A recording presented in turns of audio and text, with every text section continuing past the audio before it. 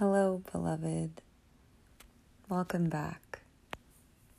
This is Light Alchemy Podcast with your host, Lior. Episode 5.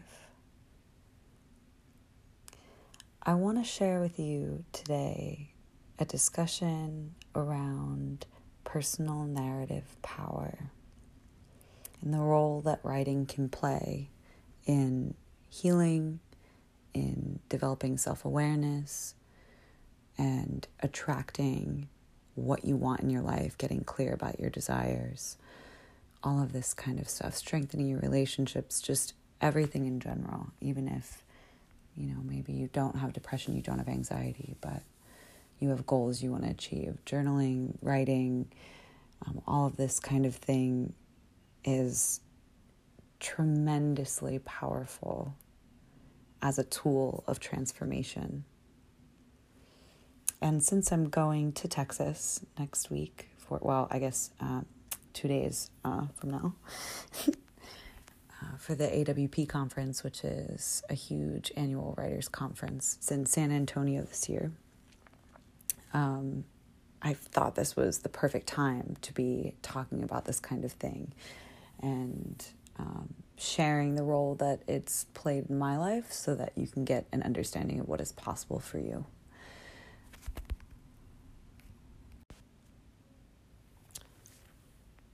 My connection with creating and the power that creating holds for us in terms of healing and self-development. I started with language, with poetry, with creative nonfiction. I mean, that's really when I began to heal in a conscious way and to have control over the direction and the shape that my healing took. I think that this kind of society that we live in, it's so easy to become disconnected from ourselves and who we really are. We're kind of trained in self-doubt. We're kind of used to listening to what other people think. I mean, as children, growing up, we're kind of used to having outside language dictate the experiences that we're allowed to have, whether that's invalidating our pain or taking advantage or, bullying or any amount of thing. Healing doesn't happen in a vacuum. It takes conscious effort and discovering self-expression through poetry and really coming to understand how I felt about things that were happening in my life helped me gain vision and clarity over what I wanted to change and what was acceptable and what wasn't acceptable. And that distance is what they call witnessing in, a lot of different holistic practices. So it's the ability to step back from and, get out of the weeds and get like a top level view of yourself, how you feel, what's going on, meta emotions, right? Big things.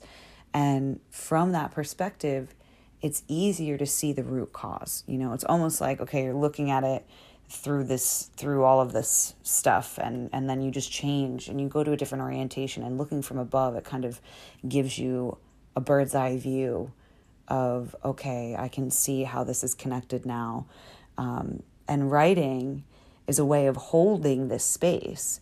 Like, the imagination is so powerful. It's really incredible. It's able to hold all of these possibilities and these contradictions at one time if we allow it and we exercise it. And so by witnessing and allowing, ourselves to do some emotional archaeology and really writing down and charting what is happening and how you feel about it, that's living with intention.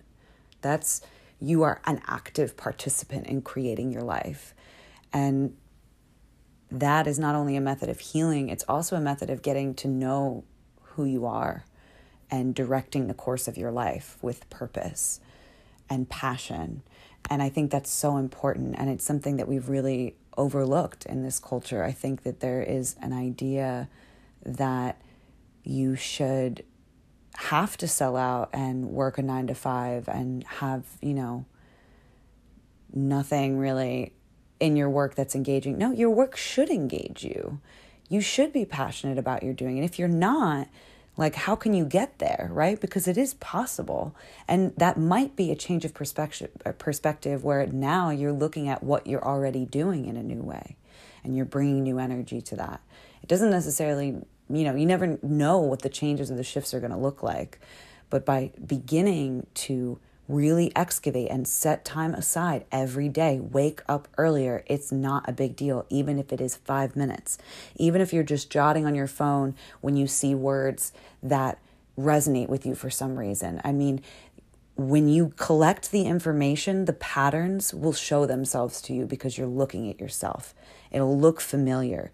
It's not a superpower to develop self-awareness. It's really not. It's difficult. It's challenging. And it takes concentration and dedication, but it's not a superpower. And everybody is able to access that. And it allows us to get out of this fear-based, survival-only, instinctual living that's almost unconscious, right? Like when you're driving to work for, and it's Wednesday or Monday. Everyone seems to hate Mondays. I fucking love Mondays. Unpopular opinion, sue me. It's my favorite day of the week because I like what I do, You should enjoy what you do. Find out what you like.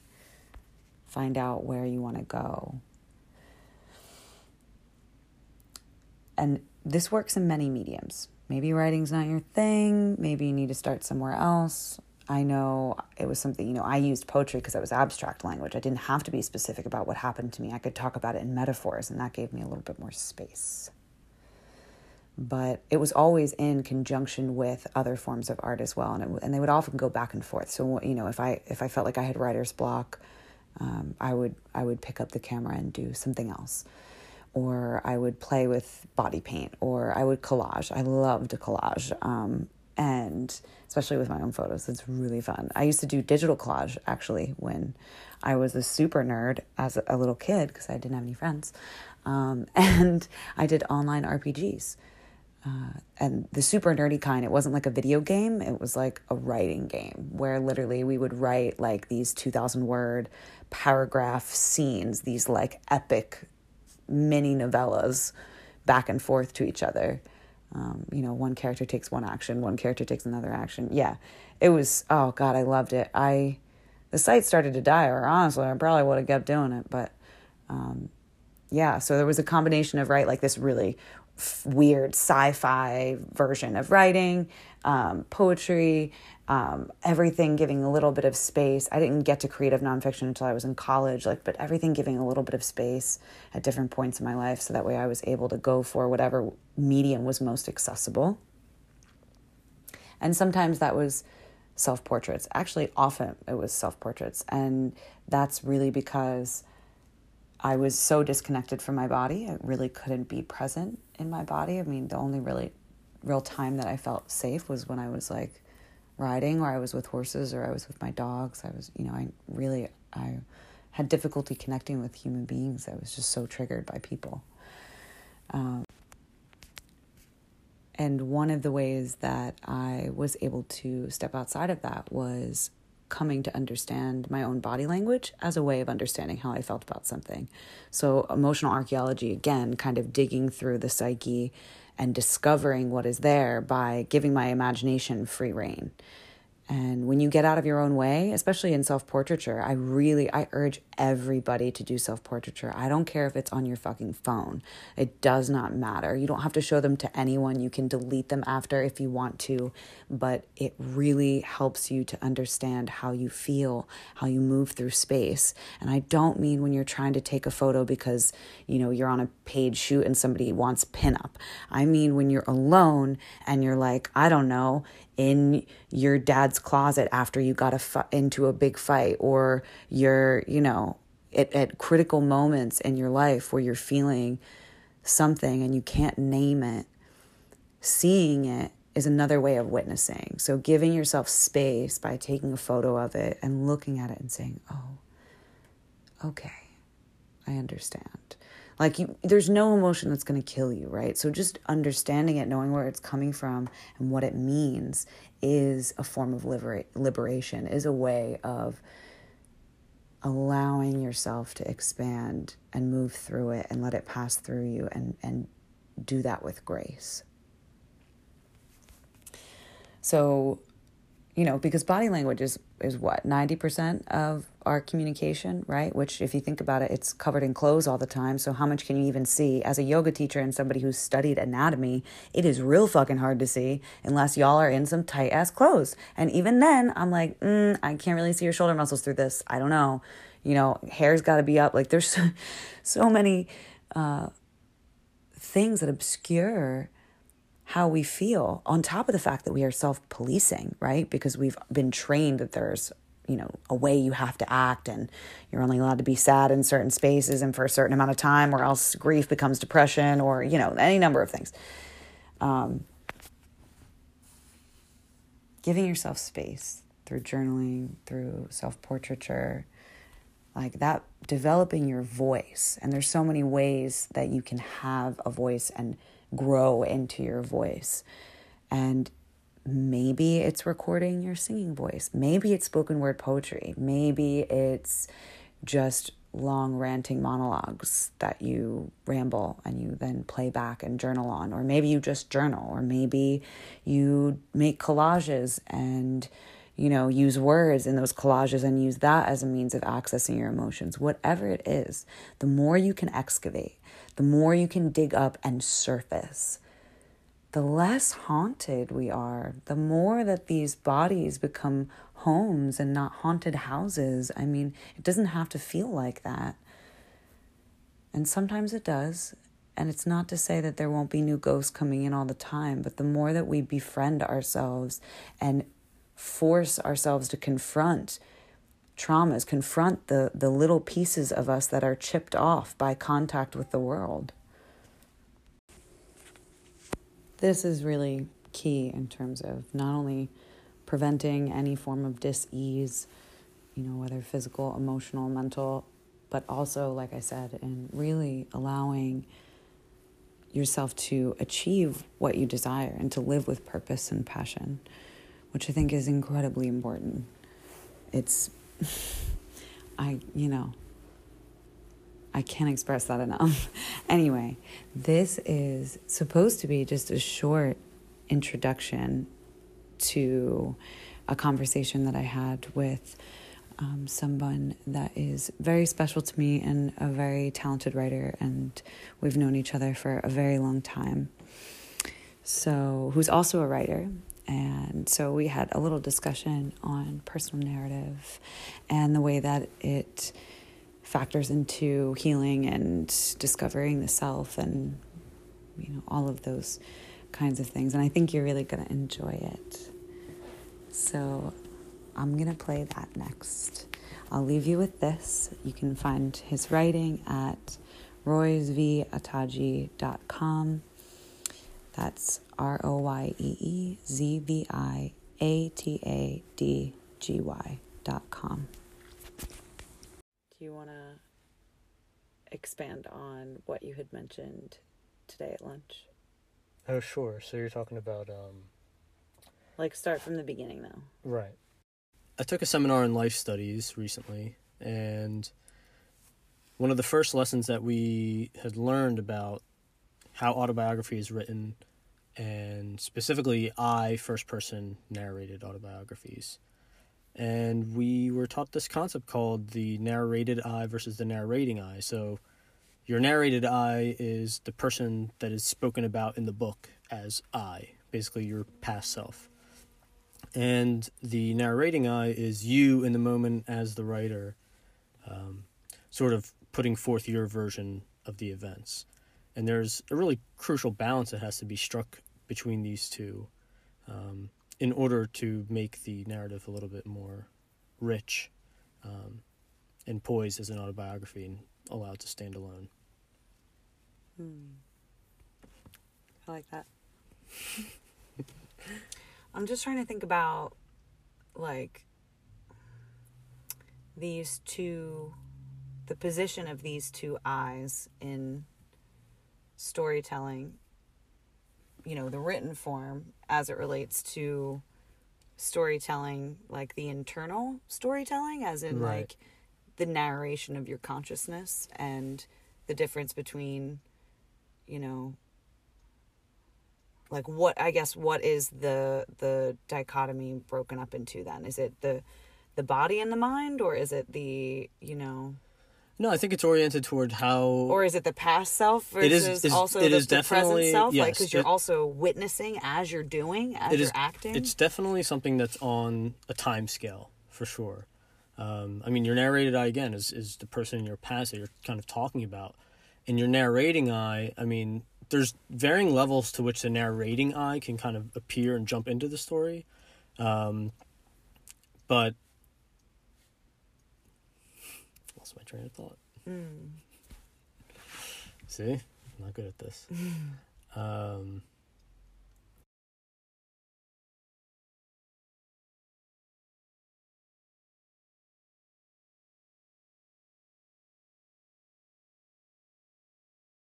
But I was thinking of it in terms of, like, your conception of who you are Right. is a story. Right. Who you believe yourself to be is a story that you tell yourself as you know, run over your memories in your mind, or Right. as you talk about yourself to other people, or as you share experiences. Like, there's, you know, there's what happens in life, then there's us experiencing it, and then it's how we feel about having experienced it. Sure. And like the context that we put it into, like the way that the memories relate one to the other. And how they can differ very much from your subject matter's memories. I mean, one of the big ethical quandaries in memoirs is how much of whose story are you allowed to tell? And not only that, but coming to terms with the fact that everybody, especially in family situations, everybody sort of sees, you know, everyone could agree on the facts or the events of what happened in the family. I mean, sometimes. Sometimes.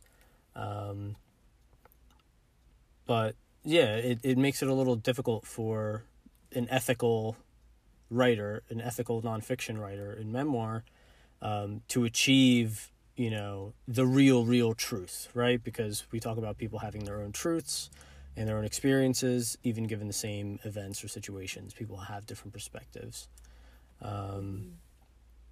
So I think the important thing is that if you're writing nonfiction, or if you're writing an essay, especially looking at something with friends or family, you know, you have to accurately portray it to the best of your perspective, and that should stand alone. You know, there's people that are the subject matter in some of those memoirs that might not agree with every little thing, or they see things completely different. That is often the case. Right, or they see it completely differently. Yeah, that they're often not aligned.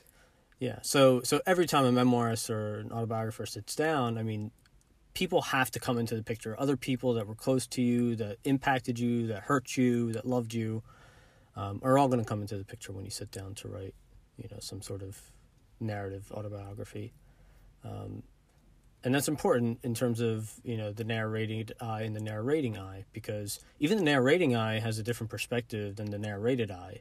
And the way that the narrating eye describes or talks about the narrated eye can give you clues as to how the writer, you know, feels about his or her past self.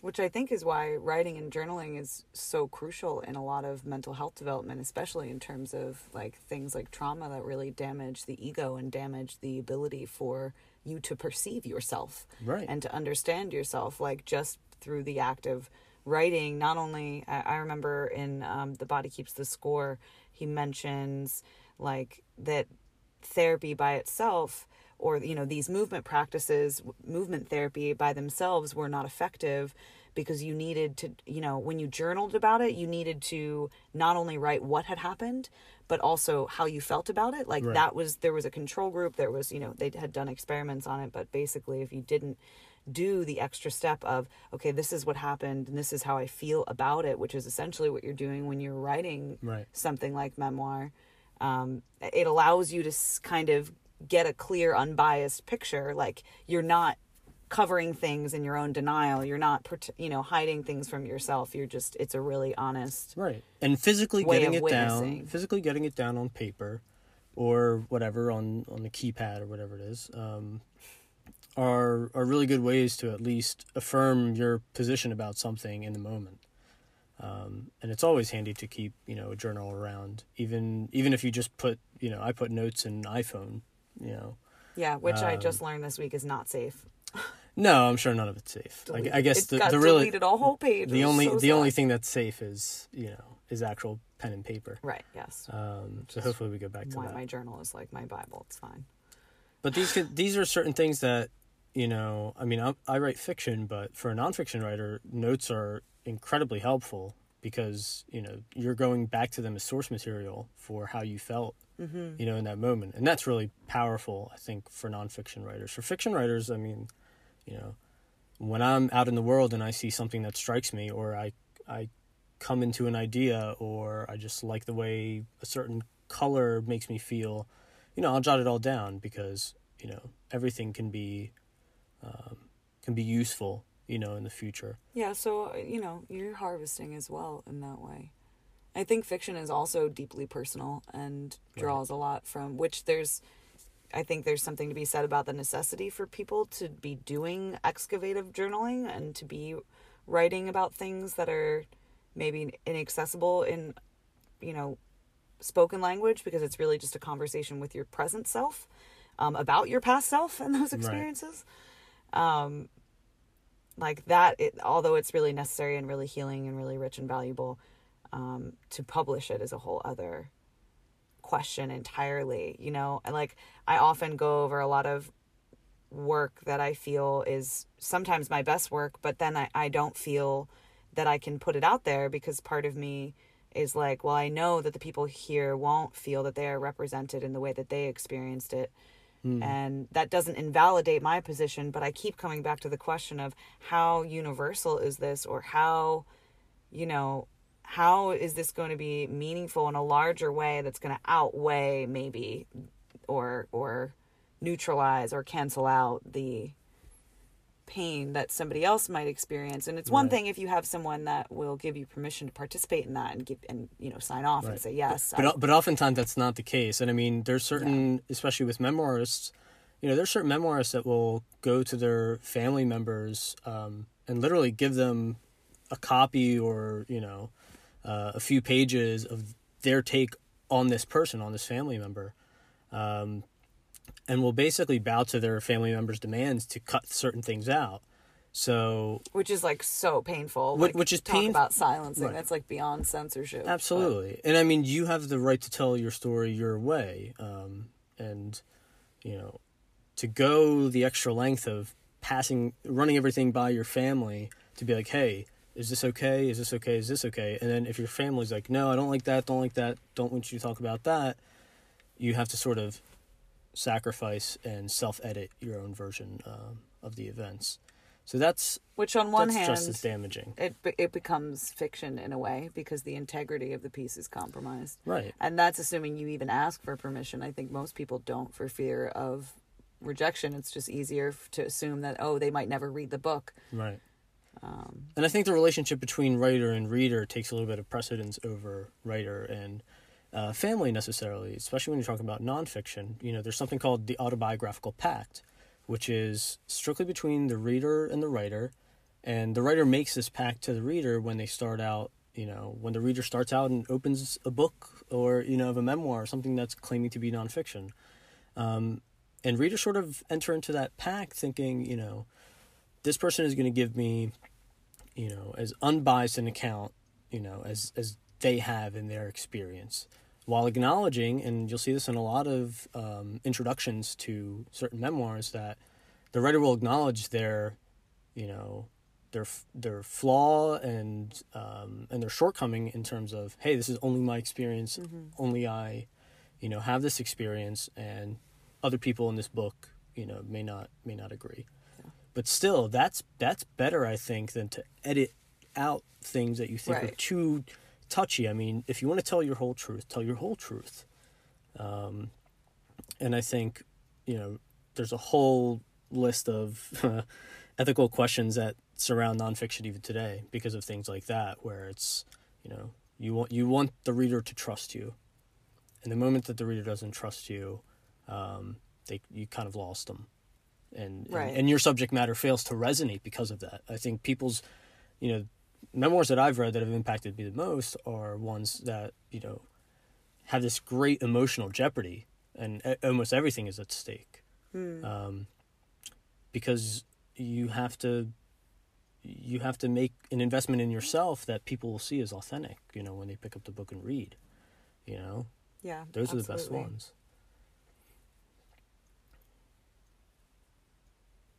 I feel like that's partially what becomes universal about that genre, is the fact that it is so raw, and it's like the most raw spaces, which are the ones that are most likely to be cut out, are the ones that are most resonant and end up being, the most meaningful. Yeah, and I mean, I think that's just all storytelling in general. I mean, you can write a great happy story, but most times in trials of perseverance are in times when things aren't going so well. And so that's what we're drawn to as writers, right? I mean, we want to live in that because, happiness means different things to different people, but we all kind of know the feeling.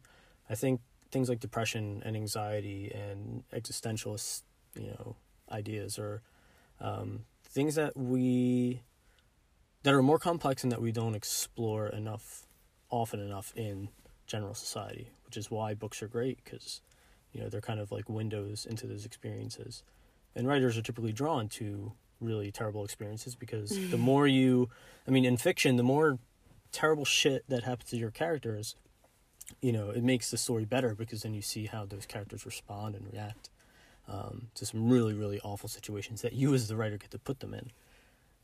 Which is where all the development happens. Absolutely, yeah. Which is frustrating when you look at it that lens on your own life, and it's so easy to forget in moments when things are quiet and happy and easy that you are kind of almost on pause. Yeah. Not everything is, and that's not to say that you're not growing, but there are moments of like escalated growth, which are often in crisis or in response to crisis. And I think it's that kind of zoom out, larger perspective that we are lacking when we're stuck in anxious or depressed moments, or Right. But we also lose the bigger picture that everyone feels like this from time or another, and that there are many, many, many people out there that feel, similarly about their place in life, we don't exactly get to choose all the time. Like we think we make choices, but that choice excludes a million other possibilities, so you never know what kind of like path you're actually going to take. So we might think we have choice, but then there's certain things that come into your life and happen where you don't have a choice, and then you realize you don't have a choice. Yeah, right. Like I think back to like how afraid I was in the moment when, so I got pregnant when I was 16. I had this full scholarship to the University of Colorado at Boulder. I was going to be a veterinarian. I was going to play for the U.S. Olympic equestrian team. Like, I had all of these things that I thought I was trading in when I got pregnant. I thought that I was giving something up. Right. I really believed that was a choice, and I was making it, and it felt so powerful, and I felt like such a fucking badass, and I was like, I was like guns blazing. I was like, nobody's touching this baby. You can fuck off. Like, I'm willing to throw it all into the fire. And I thought I was giving up this great big gift and to accept something else. And then I realized later, having been diagnosed with EDS and all of these other things, these weird symptoms that people just told me was something weird about me and just wrote off and just said, suck it up. And, and I pushed myself through that. I then realized that was never a future that was going to be available to me. Right. Because I was right about to get really sick. no matter what had happened. Right. Even if I didn't get pregnant, things were about to fall the fuck apart. Right. And this strong body that I thought was going to last me forever, that felt invincible, was the opposite. Yeah. And God forbid that I had fallen off, you know, and gotten injured. I mean, I would not have recovered, like, living with this condition. I probably wouldn't have. And so here, like, there was this... Right, I mean, you were in the middle of... appearance of a choice. Right, exactly. I mean, you were breaking your body apart, and I think the longer that you... Not that pregnancy didn't also, but yeah, That's true, absolutely. yeah. Like, I mean, riding at that level, that intensity, 10 Right. horses a day, I could have crippled myself in a couple years. Right. And you could be far off worse now, the longer that you Right. stayed doing that, because Right. you're just, you know, you're basically damaging a body that you don't know is rebelling yet. Right, You know, yeah. like, you didn't have that information. I mean, I had a lot of clues, but I had so much outside information from doctors and my Right. family and my schoolmates and my teachers and whatever. Everyone's telling me, my coaches, like, you know, everyone's telling me it's all in my head and nothing is real because they can't find anything on the tests. Like, you know, everything's coming Right. up. I look normal, whatever. But yet all of these things are happening and they just kept telling me it wasn't real. And so I was determined to push through that.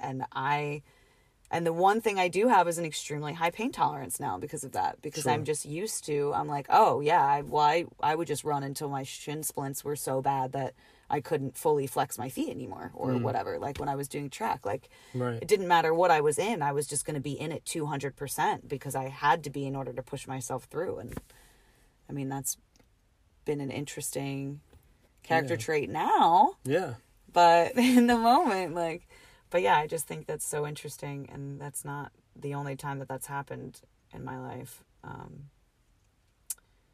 But I think that it's interesting to look back and to actually witness that lack of choice as, like, something positive. Like, oh, Yeah, okay, but you definitely. felt it. You felt like it was a choice. So it didn't. Right. So it doesn't really matter in the end if choice is real or not because your intuition is real.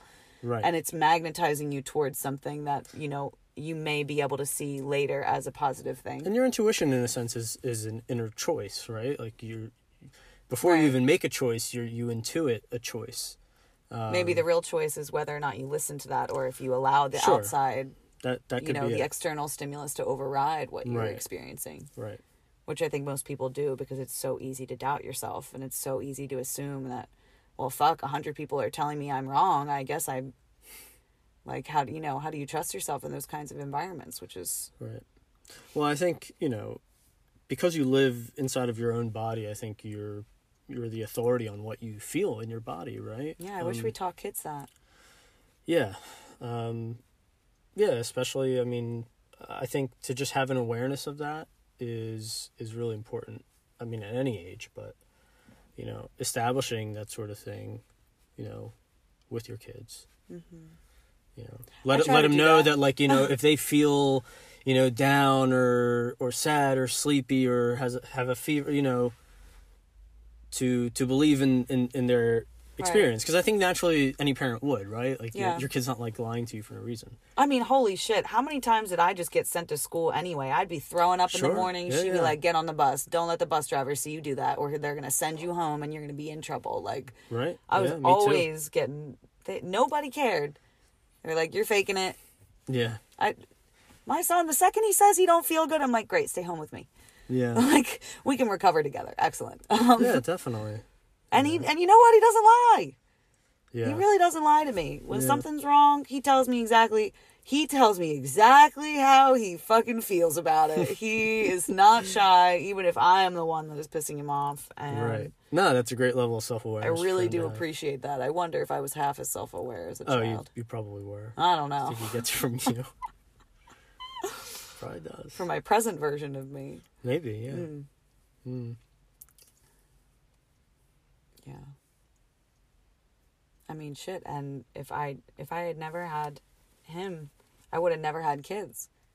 Because my Right. doctors were like, yeah, you probably should, that's going to threaten your life. So, you know, if you're going to do that, you're going to be on bed rest. You probably won't live. I don't know. Don't take the risk. And Maybe you just adopt. and you intuited that it was going to be okay in the end somehow. Yeah, you know what that's I mean? true. Against Even when all everybody that, was like, even in the moment, it was so high risk. And they were like, he's ectopic. You're going to die. And I was like, I feel like I won't.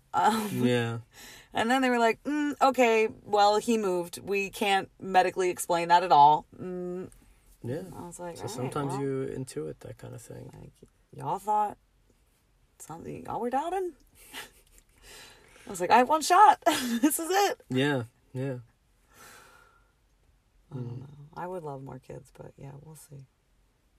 I would also love to be really healthy. Yeah, I think that's, And I mean, like, fully functioning.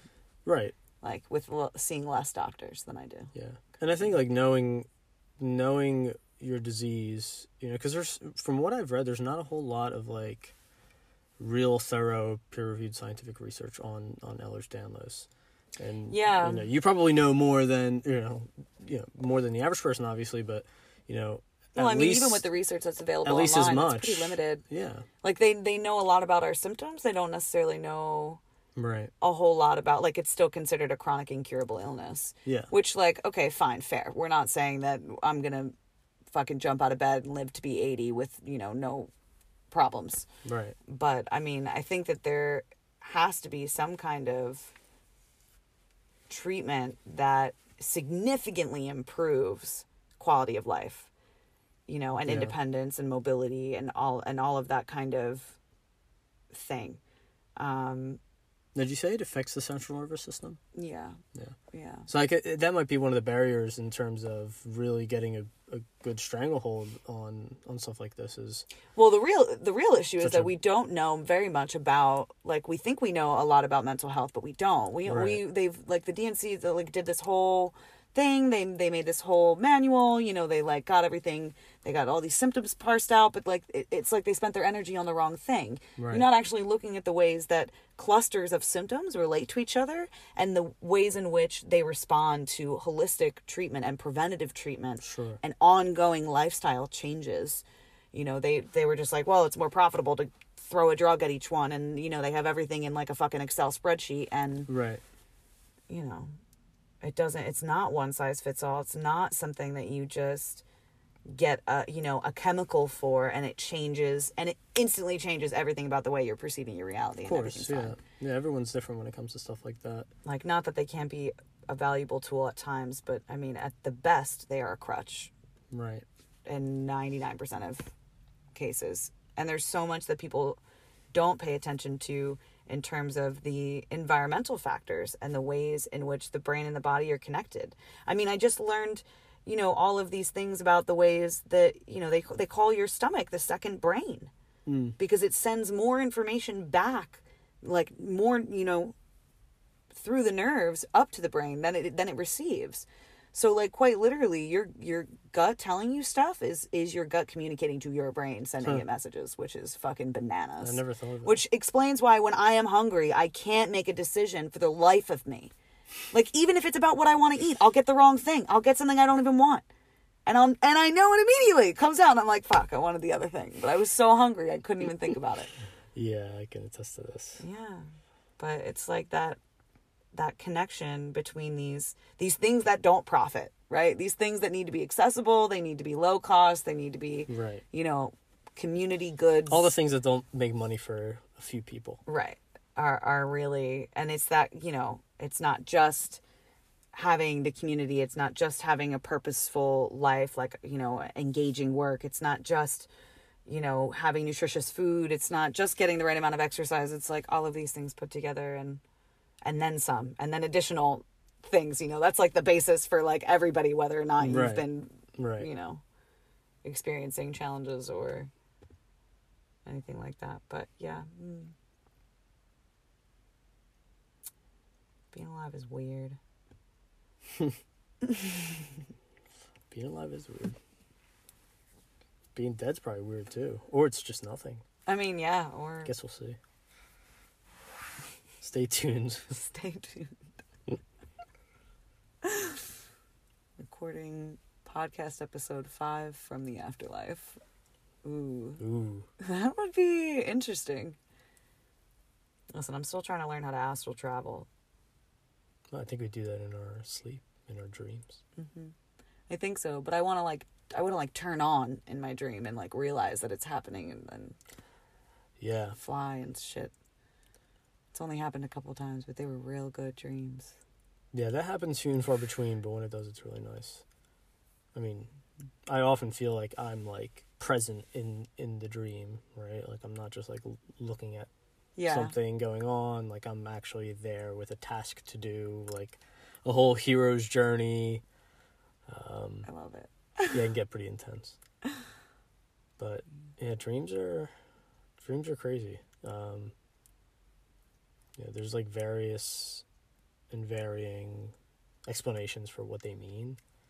But man, I don't know. I have consistent themes though that show up in my dreams, and I always wonder like if they relate in some way to life. Like it's always these giant winding houses where it looks like they're small on the outside, and then you get inside and it's like this labyrinth, and there's small doors and trap doors and ceiling doors and so many doorknobs and some doors that don't go anywhere and staircases. So Dracula's and castle. Why? Yes, pretty much Dracula's castle, except there's often like a mix of different time periods happening. Right. It's like a lot of medieval stuff. Then it'll be like a barn door, and then all of a sudden you're like, we're back in modern. Here's a chandelier. What's happening? I don't know. Yeah. And it's almost always the apocalypse. Yeah. Where it's like post-apocalypse. I just wonder to like what degree when you pick up like one of those dream interpretation guides or whatever that your dream is interpreted properly to mean this like one thing. Oh yeah. Like I don't know. You know, your teeth falling out means I don't even know what it means. I guess it only means something if you hear it and then you're like, oh, and it makes you think of something in your own life that's currently happening or has happened. It was meaningful. Like, it's really only, I feel like they're, at best, those are kind of like, here's what has been reported in the past. Right. You know, like a little bit of folklore, which means there's probably a little bit of truth to it in an archetypal sense. Like, you know, there being connections to the emotions that certain symbolism evokes or represents. And so, like, as long as the culture that the book was written in matches your culture perspective, that it's probably going to be decently accurate. Right. You know, even probably beyond that. But, I mean, even if it's not accurate, it only matters if it means something to you, so. Sure. Which is how I feel about most of life. I'm like, yeah, if it doesn't mean something to you, then... Yeah, I mean, I think, you know, this is really good advice from a professor of mine who, you know, so I'm a graduate student, but I have to take certain undergraduate courses in the English department to satisfy some credits that I don't have because my first degree was not in English literature. So, anyway, my professor, you know, had gotten all the class together for like a last kind of class meeting. And he basically said something that really hit home for me, which, you know, it made rational sense to me in the past anyway. And I think I was living my life this way anyway. But he was like, if you don't like what you're doing, do something else. Mm-hmm. You know, like if you don't absolutely love what you're learning, go switch majors. Do it now before you make like don't the wait. investment. Don't wait. Like, because he was saying that, you know, you guys are all students in the English department and you all think you want to be editors or writers or whatever. I can't believe somebody wants to be an editor. That's funny to me. Yeah. Well, most of these guys are going to like either go into like literary criticism or be professors themselves, probably. Yeah. Except for those comes with the territory. But. Yeah, except for those of us in the fiction or poetry or nonfiction tracks, then we're actually trying to, you know. Editing is just so brutal for me. I don't enjoy it. Yeah, I mean, I like editing my own work because I've always been like my own worst critic. So I edit like a fiend, you know, all the time. Like, you know, go over a paragraph like 10 or 12 times and then move on once I think that. So I don't do the quick first draft. I don't know about you, but I only do one draft. You only do one draft. Well, in poetry or also in prose? Oh, I think it depends, because I will edit while writing when not excessively, but to a certain degree, I will edit while writing if I have my source materials in front of me. But oftentimes I'm just recording my voice. I'll just talk about what I think I want to write about, and I just do that one time, and then in the process of transcribing it from audio to text, I'll just You're doing little course edits. Correct. Yeah, like little things. But I don't do big edits really ever. Last time I did that was in college, so. Yeah, sure, yeah. Which I'm sure I could use.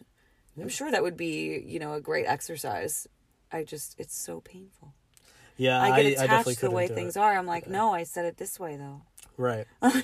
Yeah, I mean, I had like 10 drafts of the story this semester that I kept giving back to my professor, and he's very meticulous about everything probably that's would happening. Appreciate that. Yeah, exactly. Me too. I mean, at the beginning, I was kind of like, okay, you know, I'll take this edit and this edit, but I don't agree with this or that. I don't agree with this, yeah. Or I think we should change this word back because it's stronger. Sometimes it's important to defend what you love in your story. Oh, for sure. I think that's the best kind of advice for anyone who's, you know, learning to write better than their past selves or learning to write through an MFA program or whatever. Yeah, you have to be able to defend your own cause. So I think we take it for granted. We're like, oh, well, we have to do what the teacher says and what he recommends in terms of edits. But, you know, towards the end of the semester, I was getting more comfortable kind of defending my thing and being like, hey, this is why this is in here. This is why this is in here. This is valuable because... and then, I mean, he would always come back and be like, well, listen, if you have to go out of your way to explain it, then you need to write it more clearly. And he was often right. Which is great advice. Right. So I think I wouldn't want to be an editor myself, but I really admire people who can go and sit through a manuscript. It's such a skill. Every sentence and every word. I mean, I learned a lot about my own editing process and how to edit others' work because of this class. Yeah, he was very meticulous, and he would just, until the last thing was finished. I mean, I think the best praise I got from him all semester was we have to submit 3 stories for the semester, and he emailed me. You know, I emailed him a couple of revisions, and he emailed me back. And he said, "Okay, this one's good. This one's good to go," and that was it. Like, I think I defended like a last point, and then his next email was, "Okay, this is good to go." And to get it from this guy, I mean, you know, after 12 drafts, 15 drafts, and that's just me. I mean, we're writers at different levels. I mean, he basically treats us like we're all rookies, which we are in a lot of ways. We are rookie writers, but everyone's at a different skill level when they enter the program, right? So some people have been published, some haven't been published. Some have like careers, you know, other than writing, where they're just like looking to find something, you know, in themselves and publish a book, like start the writing career later in life, which is awesome. And then we have people who have like written things for themselves and to get into the program, and then like haven't written anything else. So there's varying degrees to like the skill set, but I think that's what makes like a workshop like that really, you know, really great and work really well, because everyone gets the same amount of like diligent editorial attention from this professor, and everyone's work progresses at a different pace than everybody else. Which I think even if you're not in an official program like that, the same, or not the same, but similar experiences occur when you're in a group setting where you're just storytelling, like any kind of circling where you're sharing experiences, like the ability to get feedback on clarity and to invite people to contribute to the shaping of your story so that you can get clear about what's important and how you feel about things. I mean, there are so many times where I've told a story and I needed someone to say, holy shit, that's fucked up. You know that's fucked up, right? Like that, are you mad at them? You should be mad at them. That's fucked up. Right. Like sometimes there are many times where I, you know, had a moment of like not even realizing what had happened and needed somebody to just mirror back to me. Yeah, you dissociate. Hey, if this was me, you wouldn't accept this. Right. So I need you to know that this is unacceptable for you too. Like it invites other people to kind of show you your worth and definitely help you define what things are acceptable behavior. Right. You know, and an acceptable response for other people to have. I think it's so easy to be not that every person you love is an intentional manipulator, right? But that the emotional response of people to how you feel often does impact the way you feel about it. Oh, of course. So if it's somebody that I love who's messed up, I'm more likely to be like, oh, but, you know, and make excuses for them. Right, because it comes as sort of a shock to you, even though Right. I mean, subconsciously it might not, right? Like subconsciously. But even in any, whether you expect this person to or not, it's like just the fact that someone that you love is capable of hurting you in this way or in any way. Right. It's hard to come to terms with that. Is difficult, I think, to like hold those two truths, right. These two contradictory things at one time. Because they hold a typical place in your life, that's mostly right. positive. But then we forget that people are not roles in our lives. They're not characters. Yeah. They're full human beings, which means that we are flaws sort and of, everything. There is harm, there is risk in any contact with any person. Whether, and the more self-aware you are, the less risk there is. That's harm reduction if I've ever heard of it. But, right. Yeah, there's harm, there's risk, there's also beauty and we're all and answers and through learning. That process. Yeah. I think that's one of the things that I think gets lost in the sort of social media age is we have this idea nowadays because everybody's timelines look perfect and their Instagrams are great and right, they're doing wonderful things. It's been edited and colorized and whatever. Like all that's great. In general, like I do like Instagram as a platform for artists, right? As a mode of expression, or for everyday people who aren't really artists to take a picture of something nice and post that on Instagram. Be like, hey, I took this photo. Like that amount of that amount of artistic pride, however small it may be. Giving people access to creativity it makes a big difference. Yeah, it's important no matter what. But on the other hand, obviously with how polished everybody's lives look on the internet, and we experience our friends' lives a lot of times now through the internet because we're all working. Because we're all working 2-3 jobs and trying to get by. We don't really have time except for our very close friends, which is a problem. But there's this sort of kind of nefarious idea coming up in society where because we see everybody as perfect, we not only perceive human beings as perfect, but that like we expect them to be perfect, right? Or something's wrong with you. You know what I mean? So there's a lot of judgment, especially around expressing difficult feelings like right. grief, like right. Any kind of loss. I mean, people just kind of turn their noses up at it and don't want to hear it, or let's like for example, you share something on Facebook. I don't even use Facebook, but if you share something deeply personal on Facebook, oftentimes the response is like, why would you put that on Facebook?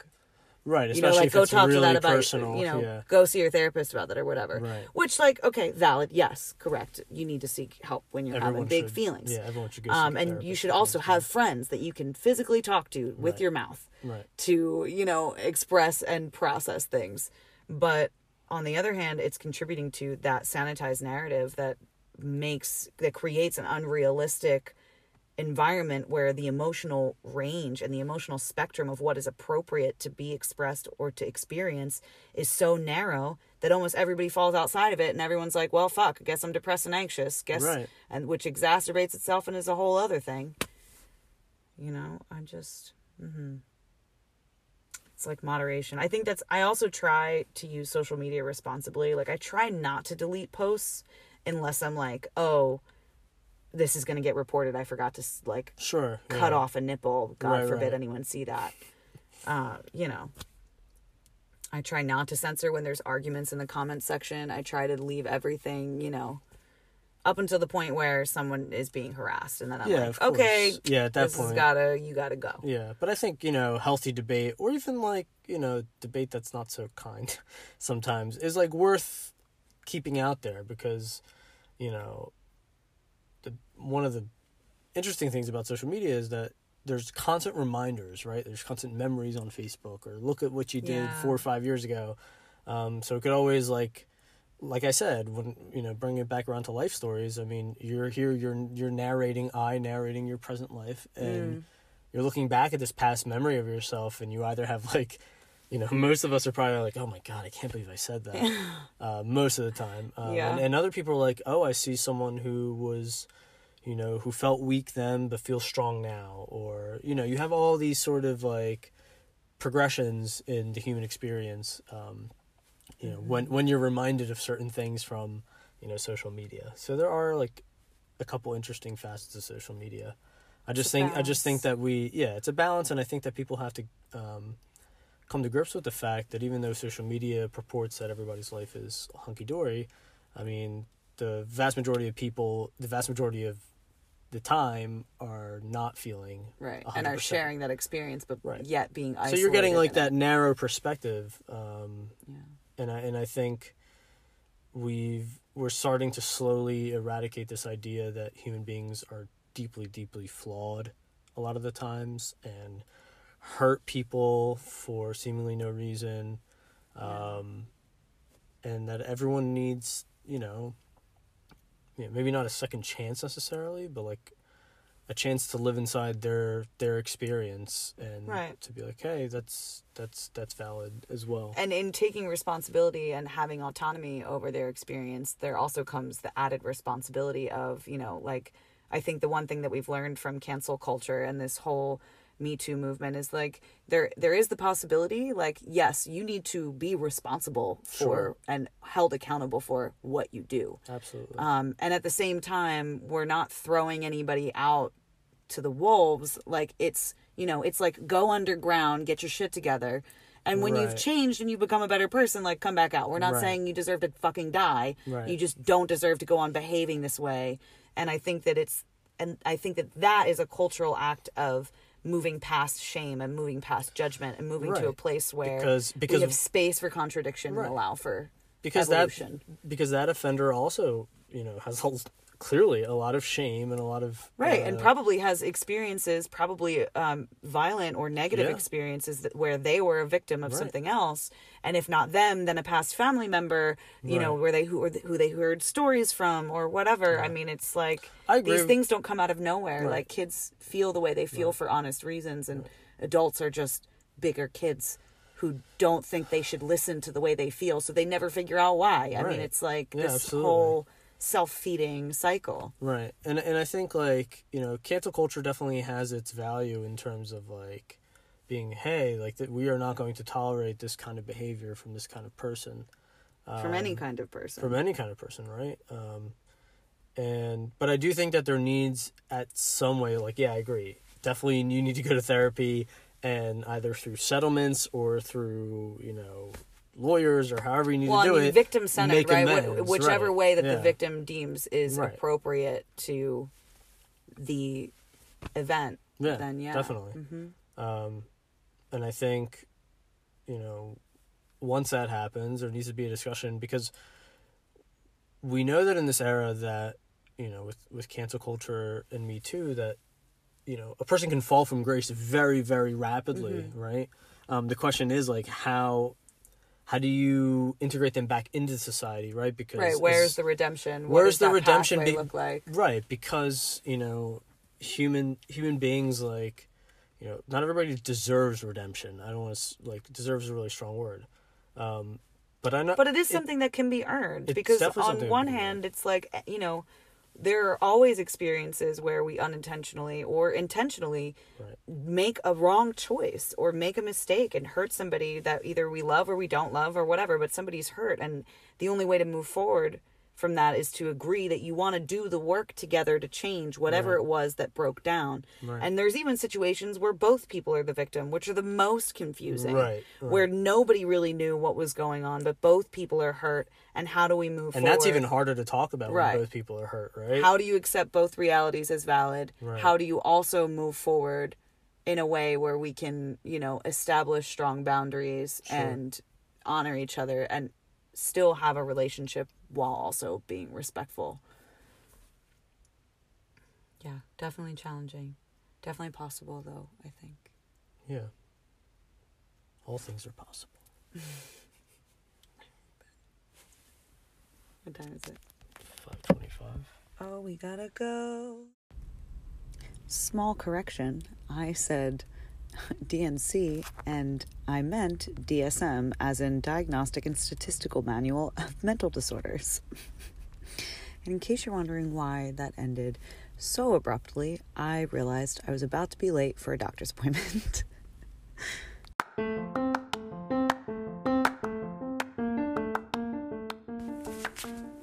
I hope you enjoyed that conversation, and I hope that it resonates with you and what you're experiencing in your life. I hope that it enriches some aspect of your experience, and I'm so thankful have you here with me. Thank you for listening. I'll remind you that you can find more of my books in terms of recommendations. I have a little book club on my website. You can find that at www.liorallay.com, LIORALLAY.com. And you can find more of my artwork, self-portraiture, as well as information on self-portraiture techniques and that kind of thing on Patreon, and that's patreon.com/LiorAllay. Same spelling as the website. And I have a couple of workshops coming up. So just a reminder, the tickets for the film photography workshop will go up in price on the 13th of March. So if you're planning on coming to the 21st, it's a film photography workshop. All levels are welcome. You can bring your own camera. You can rent one of our cameras. We're going to have a bunch of really cool film that you can try. We're going to have horses. We're going to have a whole styled vintage blow your mind setting going on. And typically around that time, these rolling hills where we'll be shooting in are covered in buttercups. So if we're lucky, we'll have timed this right and everything will be in bloom, which the crocuses are already poking their little heads up. So I think that we are in the clear on that. And then next week, I have March 8th, there's the Erotic Embodiment Play Shop, which is a full day experience, 6 hours of fun and self-intimacy, consensual touch exchange, cuddle parties, authentic relating games, nude yoga. It's a nude-friendly space. It's really going to be fantastic. And I'm hosting that with Austin's Sasha Rose Love at Casa de Euphoria. And it's actually a 2-part, almost like a mini festival, you could call it, I think. I mean, it's going to have that atmosphere. I encourage you to come in festival attire. And you can remove all of your attire if you prefer, but you can, festive adornments, we'll call it. I like to go all out for this kind of thing, like, why not? Where else? Like, I love you. We all love you. We're all going to accept you. Like, show up as you, the most you can be. That's what I want to see. Okay. So I'm super excited for that. There is a 15% off code for couples, thruples, quads. It's Love More 2020, and that's all caps. And you can use that at checkout. And there are tickets, links for both of these events in my Instagram bio. They're also on the website. And they will be going out in the newsletter, the monthly newsletter. It's like a love letter with nudes in it. You'll probably love it. There's a lot of butts. Everybody loves butts and poems. And, and I tell you how handsome and beautiful you are and how much I love you. And, it's really a good time. It's a mood boost for everybody. And then you know how to get, in touch. You know what classes are going on. You know where I'm traveling to. You know what projects I'm casting for, which I'm currently focusing on the Chronic Illness Project, highlighting other people with EDS, like I said in the last episode. So if you or someone that you know lives with invisible chronic illness, chronic pain, particularly Ehlers-Danlos, please get in touch with me. I would love to include your voice in this project. I love you so much. Have an awesome day.